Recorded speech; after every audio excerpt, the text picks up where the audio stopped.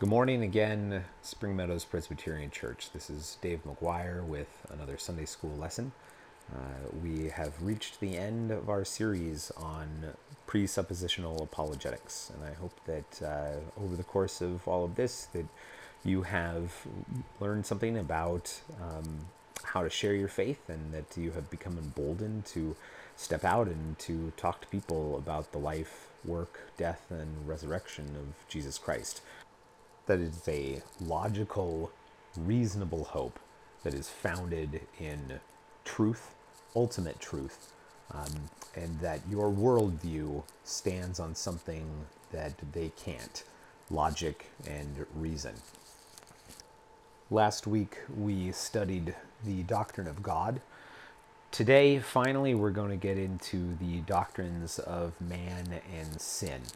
But before we do, let's open with a word of prayer. Lord, please bless what we are doing here.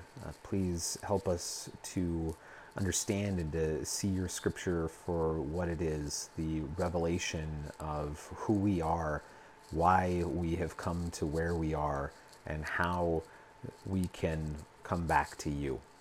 We thank you for this course of study, and we thank you for the preparation that it has done to help us to go out and spread the good news of the gospel. In Jesus' name, amen. We are uniquely made. We are set apart from creation and made in the image of God. We are not animals, and we are not angels. We are set apart from those things. This partly explains why humans are without excuse when it comes to Romans 1. Their very purpose is to be in relation to God because we are made to reflect his image. To deny that, to suppress it, is to deny the very reason that we exist. It's to deny humanity itself, because humanity is reflective of the image of God. We're going to touch on a few points about man and sin, and we're really going to hone in on the theological basis of what we believe about ourselves and how we got to where we are. There is no reason for dignity in the humanistic, which is kind of an oxymoron, because material humanists don't have any reason to be humane. There's a reason, if we are simply highly evolved animals, to have inherent value in one another. All of the violence and disease or calamity that exists in nature is simply reflected then in humanity. Why in the world would we care about rape or torture or murder if we are simply high-functioning animals? There must be inherent value in humanity for us to care about what happens to other humans. That is the humanistic worldview really boils down to that. They have no reason to care about one another. They steal from us in order to do it, because they do see inherent value in each human, but they have no reason for it. It boils down to absurdity to think that because that other thing over there kind of looks like me and I kind of see that they don't like what's happening to them, that is a reason then to stop their suffering. Even less so to interject myself and take that suffering on for them. There are other worldviews, New Ageism, Hinduism, most of the Asian religions, where man is sort of divine and a spawn of the gods. Man finds his dignity in having that spark of divination within him. He's just as much a god as anything else. The problem with this, of course, is that humans are by nature able to commit evil acts.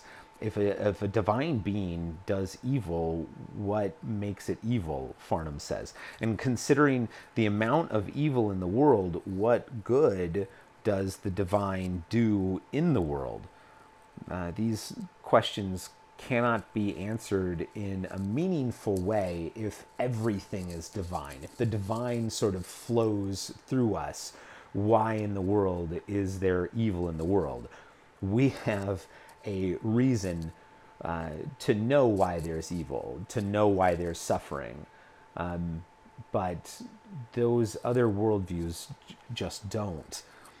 The biblical worldview does provide answers to these pressing questions. Why should we care about one another, and why is there evil in the world? First, man is created in the image of God. Man is special. Humans are special, a special creation, different from the animals, and in a sense, greater than the angels who do not bear God's image. Man is made as an image and therefore has intrinsic, inherent value and dignity apart from anything he does. The dignity is so basic, such a basic thing about humanity that murder itself is a direct strike against God, against his special creation. So therefore, in Scripture, God demands that the life of the murderer be taken, of course, by the proper authorities, to demonstrate how evil that act is. The image of God is never really explicitly explained in Scripture. Most theologians would agree that it pertains to rationality, sense of right and wrong, and the implanted knowledge of God. That's the knowledge of God, the written on our hearts. The inherent qualities here demonstrate that God is personal. We are each persons and therefore have personalities and are personal. He is personal. He is a moral being who has revealed himself to all people, such that everyone is without excuse. Our calling as human beings is to know God. We do that, of course, in two ways. We know him through his general revelation. We look out into nature and we see that it must have been created by a creative and personal being. We know that his law is written on our hearts, and then also that through special revelation that God has opened up and shown us through Jesus Christ who he is and how we are supposed to make things right with him, and how Christ then has lived, worked, died, and rose again in order to make things right with him. This feature of humanity, being made in God's image, is key to our identity, and it really helps us to understand our place in God's world. The image of God means that God is the original and we're a copy. God is the eternal I am, the real being, and we are a picture of that. We are finite, he is infinite. We're not to praise and worship then copies, images, pictures, even pictures that are walking and talking. We are meant to worship the reality, the real, true being, that he is the I am. Second, man is different from God. We're not the same as God. There are world religions out there that have what's called a monistic worldview. That is, that we are all one. There is one being and we participate in that being. Or it's not really that there's one being, but everything is being, really.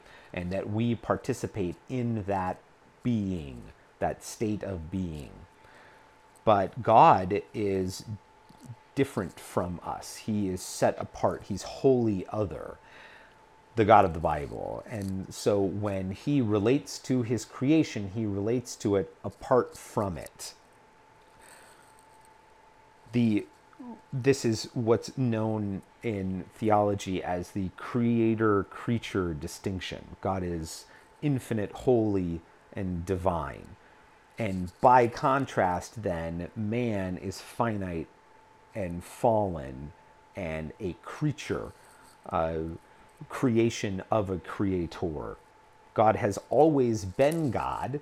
There's never a time when God was not God. He will always be God. There's never a time where he will not be God. And we will never be gods. So there was a time when we were not. We are created to be eternal. But we have a creation point, and we therefore are finite and not ever able to then become God. We can't know God then unless God reveals himself to us. See, that's how, like, when we start talking about how we know God, we can say, look, God is wholly other. Well, how do you get to know him? He reveals himself to us. If there is a God who is infinite, but who is personal, isn't it possible that he can communicate to us in a way that he sees fit? That's what revelation is.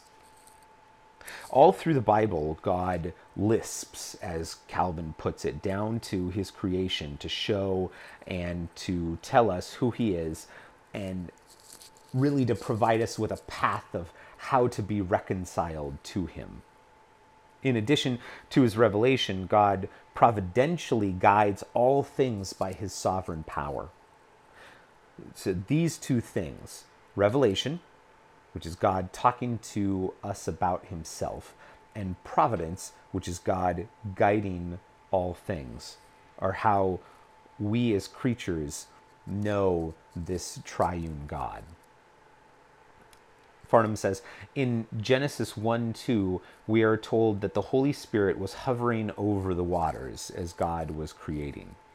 In Genesis 3:8, God comes down to confront Adam and Eve about eating the forbidden fruit. In Genesis 7:16, God closes the door of the ark himself. In Genesis 32, God wrestles with Jacob and gives him a new name.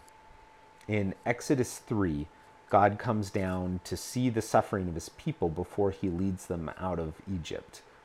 Over and over again throughout the Bible, God comes down to his people, protecting them, speaking with them, and rescuing them. This culminates, finds its endpoint in the incarnation of the second person of the Trinity, the eternal Son of God, adding a human nature to his eternal divine nature, what we referred to earlier as the hypostatic union, with the birth of Jesus. In this ultimate sense, God has come down. God has interceded into the chaos of humanity in order to reveal himself and reconcile us sinners to him. So that creator-creation distinction then reminds us that God is not like us. And his ways, like Pastor Tim said a few weeks ago, are not our ways. One of the distinctions of Christianity is that we don't make images of God, because those who make idols tend to worship those images rather than the creator behind the image. And in all of those cases, the creator behind the image is a person. and is not God himself. Because God is so different from us, he forbids that we make idols, we make images that we look at and we think of him in. We don't want to contain him within a certain image, a man in a cloud or a golden calf. Because he has revealed himself to us in his word and through his son, we don't need those things. That is the way that he has chosen to reveal himself, and any other way that we think to innovate that revelation would be a sin. So we talked about a little bit about folks who say that, if there is a God out there, we can't possibly know him. Those folks are called agnostics. So if that was true, that would be true, rather, if it weren't for the fact that God has revealed himself to us. This is why a few weeks ago we studied the doctrine of Scripture, because we have a foundation to stand on to say that this is the revealed Word of God, whereas they say, well, we can't really know God, and we say, well, how do you know that? So man was also designed to represent God on earth. This can be seen in Adam being told to be a steward over creation and to name the animals and such. Adam and Eve were able to develop the natural resources on earth, and really everything that we have in the modern world today, from mass agriculture to iPhones, is really standing on the foundation of the work that Adam and Eve started in the garden. Everything that we use to make those things was already here on earth, in the ground, when Adam and Eve stood on it. So what we take out of the ground, we are creating in a secondary way. So we also need to recognize that man, because of sin, is fallen. In contrast to many other worldviews and religions, Christianity believes that man is fallen and his heart is corrupt. Since the fall into sin, every person is born with a depraved heart. There's therefore no coming back to God except by the internal calling, the effectual calling of the Holy Spirit. In the garden, Adam and Eve tried to do without God in every respect, Farnham says, by rejecting God's specific commands regarding the tree of the knowledge of good and evil. They wanted to have their own worldview. This kind of like wraps everything back around together. We really stand on, where does our worldview come from?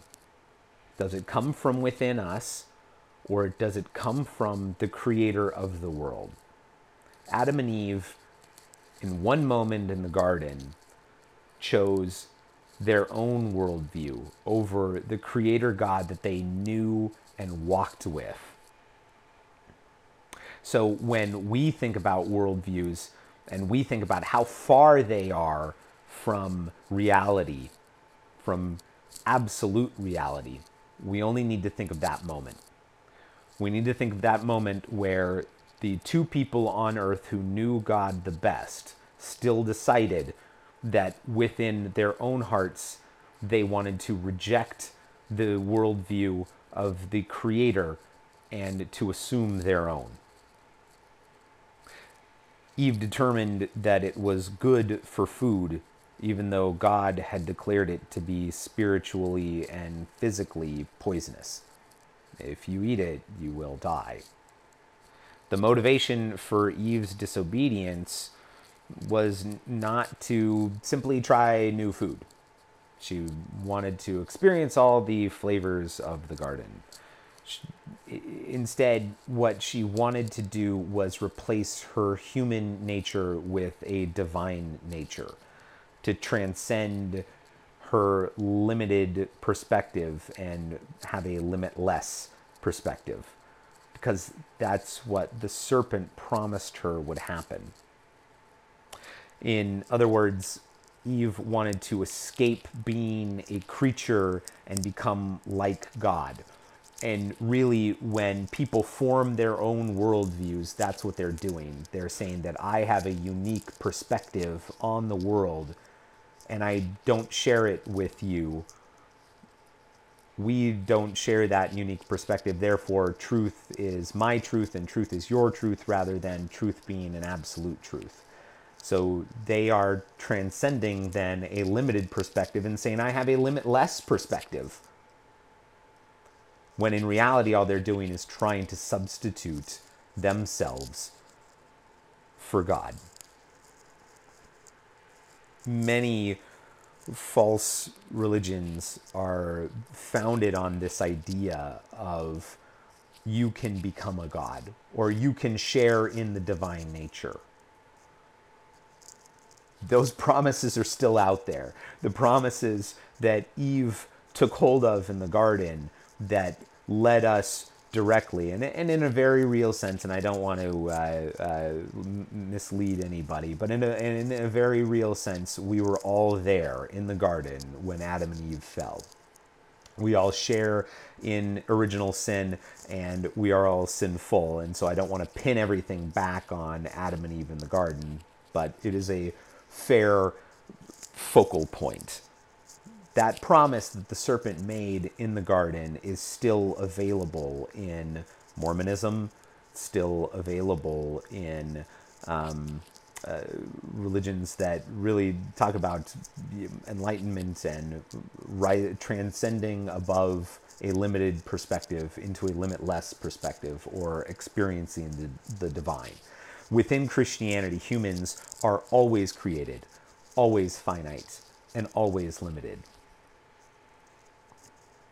They attempted to decide for themselves what is right and what is wrong, rather than listen to the law of the perfectly good God. And again, when you take on the task of creating your own worldview, then you have to decide for yourself what is right and what is wrong. But that is God's position as judge and not ours. That's another common aspect of non-Christian worldviews, is that they reject God's law. They then establish their own. They have false ethical standards that lead to violence, abuse, anarchy, all in the name of whatever God or ideology that they're serving. The ultimate result of the fall is that all of our thinking and all of our thoughts about spirituality and all of our intellectual ideas are off. They operate incorrectly. Man's thinking is turned away from God. We rebel. We are ignorant deliberately. We can't be objective. Can't stand outside of creation and look in on it and say this is how it operates, because our sinful, evil heart turns away from the truth and the beauty and the goodness of God, and we seek to satisfy ourselves. So therefore, we can never truly be objective. We embrace lies, we embrace ugliness, we embrace evil. We love the darkness of our sin rather than the light of truth. Quoting Farnham's book, Cornelius Van Til used two pictures to illustrate this truth. Imagine a woodworker who sets his table saw to exact measurements to cut boards at a right angle. He leaves the workshop for a few minutes to get the wood, and while he is gone, his 10-year-old son enters the room and changes the angle of the saw. Every board that the woodworker cuts after that will be wrong and will be damaged. In the same way, God created us holy and perfect. with our intellect, emotions, and will operating rightly. After the fall, these faculties are now damaged, and while they resemble the original design, they are damaged and do not function properly. Van Til's second illustration helps us to understand the unbeliever's bias against God and the truth. Imagine yellow-lensed goggles glued to the face of the unbeliever. Everything he sees now has a yellow hue. He cannot see colors correctly because of these goggles. Yet he insists he is wearing no goggles and sees colors correctly. In the same way, the fall has distorted man's intellectual understanding, and he cannot see truthfully until the Holy Spirit removes the goggles in salvation. It takes a complete regeneration, a new birth of our whole being, our whole soul, in order to correct the damage that has been done. And even then, we are left in an already and not yet state where we are still sinful and we are still able to make these errors. But we are at that point, after salvation, able not to sin. The Lord takes that spiritual tintedness and removes it from us as scales falling from our eyes. Having this understanding of God and of man and of Scripture is a powerful preparation for apologetics. We don't want to defend concepts that we don't believe, and we don't want to defend the concept of God. We want to defend the person of God. We want to defend the creation of God. We want to defend God as the creator and make that distinction between him and the creation. The more that we know about Scripture and the more that we know about how Scripture influences the way that we see God, the way that we see creation, the way that we see ourselves, the more weapons that we have in order to knock down the objections of those whose worldview is really wrapped up in themselves. We are able then to know what we believe and why we believe it, and have a firm foundation for apologetics and evangelism, because it gives us the ability to answer unbelief from really any direction. If somebody's coming after, I believe that everyone is basically good, we have a reason to say no. If somebody says, I believe that God loves everyone regardless of what they do, we have a basis to say no. We serve a God who is just. We serve a God who is right and who is holy, and who is wholly other. And that God does not look kindly upon sin and cannot just dismiss sin. So when we talk to a sinful person, we can help them to see that the world from their perspective is wrong, and we have a reason to say, look, the way that you're looking at the world is wrong. The reason you think something is off about how we're living is because that's exactly right. The reason that we grieve when people die is because that's not natural. Let me help you see the power that is contained in the life, the work, the death and the resurrection of the second Adam, our only true path back to a right relationship with God, and really the only thing that is going to set creation back on course. Let that be your prayer, Christian, that you are given opportunities to talk with unbelievers and that the Holy Spirit would open their hearts. Thank you.